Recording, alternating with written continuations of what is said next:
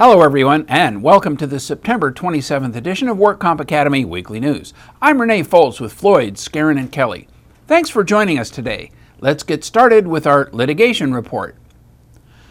The Court of Appeal reversed a serious and willful misconduct award against an employer in the unpublished opinion of Ford Construction Company versus WCAB. Here's what happened. The decedent, Dennis Newell, and a coworker were installing a ripper shank on a Caterpillar bulldozer. This shank was 10 feet long and weighed over 2,000 pounds.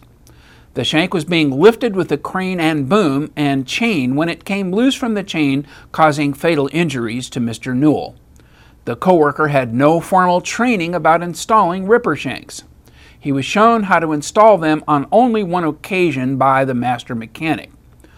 Although the coworker did not see how the ripper shank fell, he testified that in his opinion, when the ripper bar tooth was resting on the ground, the chain became slack and allowed the hook to slide off of the chain link. The Division of Occupational Safety and Health investigated the injury and cited the employer for various safety violations because the load was not attached by an effective means and properly rigged.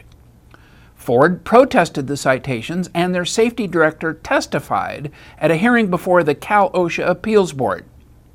He said that the method employed by Newell and his coworker was the only method he has ever known as the acceptable normal method of replacing this shank.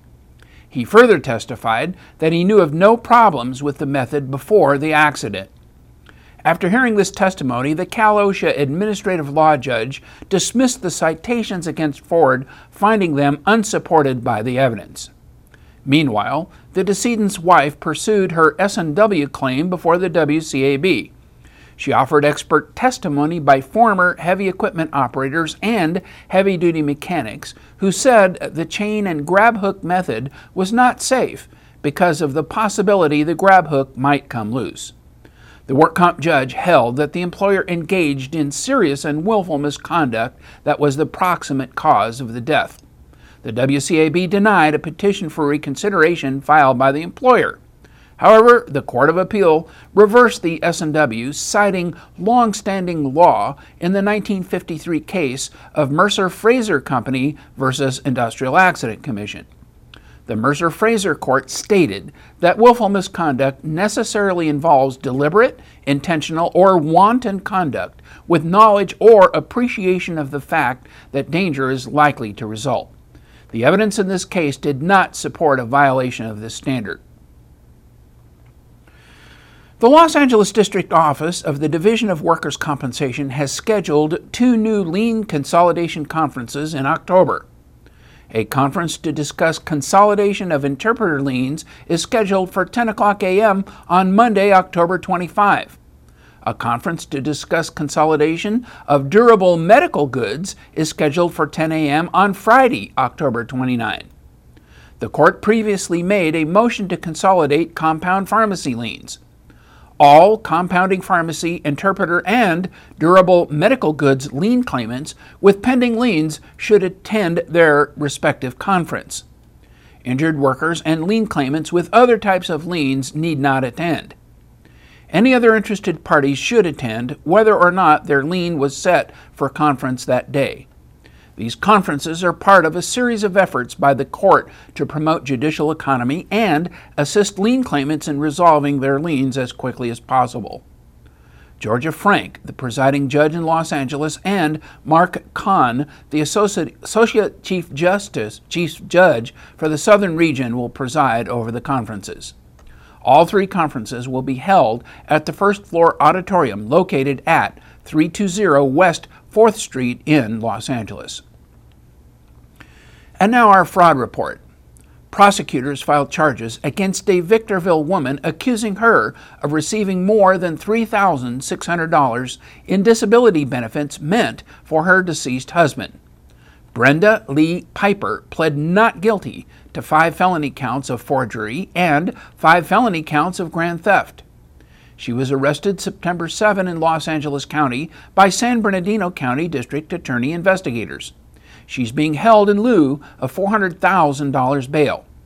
Piper's husband, Derek Morris of Victorville, was on disability leave after hurting his back while working at a J.C. Penney store. Morris was killed in an unrelated homicide in Los Angeles in March 2009. Since they were unaware of Morris's death, the insurance company sent 5 disability checks to Piper's residence. All 5 were allegedly forged with Morris's signature and cashed. The insurance company later called his doctor to get a follow-up report and discovered his death. Piper is scheduled to appear at Victorville Superior Court for a pre-preliminary hearing. Investigators from the California Labor Commissioner's Office issued $450,000 in fines to restaurants for violations of state labor and workers' compensation laws. The statewide enforcement sweep involved 162 restaurant inspections and resulted in the issuance of 88 citations against 79 restaurants. Investigators found 74 businesses that failed to provide workers' compensation coverage. Citations issued for no workers' compensation coverage totaled $377,000. The restaurants without coverage were issued stop work orders, which prevents them from operating with employee labor. The statewide enforcement action found that a lack of workers' compensation insurance continues to be a serious issue in the restaurant industry. Investigators found 8 cases where the employer did not provide employees a wage deduction statement and 5 cases of improper payment of minimum wage. One business was found to have hired minors without having the required work permits on file. The DIR Division of Labor Standards Enforcement regularly conducts statewide enforcement sweeps to address abuses commonly found in the underground economy. Director John Duncan claims that the underground economy creates unfair competition for small businesses. And now our regulatory report. The U.S. Department of Labor is proposing new regulations that implement amendments to the Longshore and Harbor Workers Compensation Act. The National Marine Manufacturers Association claims that these changes will have a direct impact on recreational boat builders and repairers in California and elsewhere. Since 1984, the Longshore Law has excluded workers employed to build, repair, or dismantle any recreational vessel under 65 feet in length. In 2009, Congress removed the 65-foot limitation for repair work only. The proposed new regulations will implement the 2009 law by revising the definition of recreational vessel in the longshore regulations. The definition change as drafted would affect boat builders and boat repairers. The new definition of recreational vessel attempts to exclude non-recreational uses. However, manufacturers who are producing boats intended for the recreational market have no way of knowing the ultimate use for the vessel. The Department of Labor says that employers with a common group of workers who perform work on both commercial and recreational vessels are covered under the Longshore Law. Because of the potential impact of these proposed changes on boat builders, the National Marine Manufacturers Association has requested a 60-day extension of the regulation comment period, which is now scheduled to end on October 18. The DWC has revised the utilization review regulations and posted them to their website for members of the public to provide comments. The DWC claims that amending the UR regulations to streamline procedures and reduce administrative costs is part of a 12-point plan to help control medical costs. Here are some of the proposed changes. Claims administrators will be required to send revised plans for approval annually or inform the division annually that there are no changes. A UR plan template will be posted to the DWC website to make it easier to create a correct UR plan. The DWC will also post a list of pre-approved UR plans. UR plans will be reviewed separately from the UR investigations, and claims administrators will receive a notice of plan approval or disapproval within 60 days. UR organizations will be investigated once every 5 years instead of once every 3 years. The proposal reorganized Section 9792.9 of the regulations, which sets forth the timelines for responding to requests for authorizations for better clarity.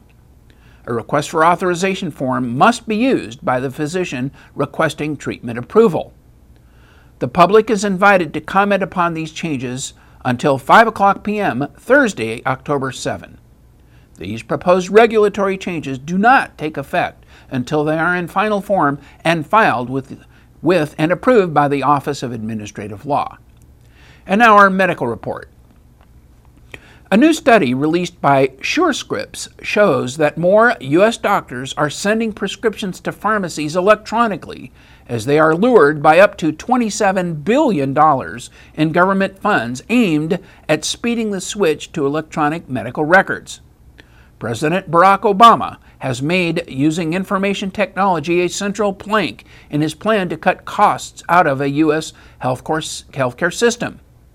In 2009, Congress authorized funding to promote electronic health records as part of the economic stimulus package. Incentives will be paid out over 5 years, and by 2015, providers will face penalties if they don't adopt the new technology. As a result, many more doctors are expected to switch to electronic prescriptions, which promise to prevent medical errors caused by poor handwriting and harmful drug interactions. There are now 200,000 doctors who use e-prescribing, which is now roughly 1 in 3 office-based doctors. That compares with 156,000 at the end of last year and 74,000 at the end of 2008. The study claims that 47 states more than doubled their use of electronic prescribing last year. And in other news, Michael Ramser, the former president of Intercare Insurance Services, is now the president of Professional Dynamics, a Rancho Cordova company that employs 75 people. Mr. Ramser is a graduate of Pepperdine University with a degree in business and organizational effectiveness.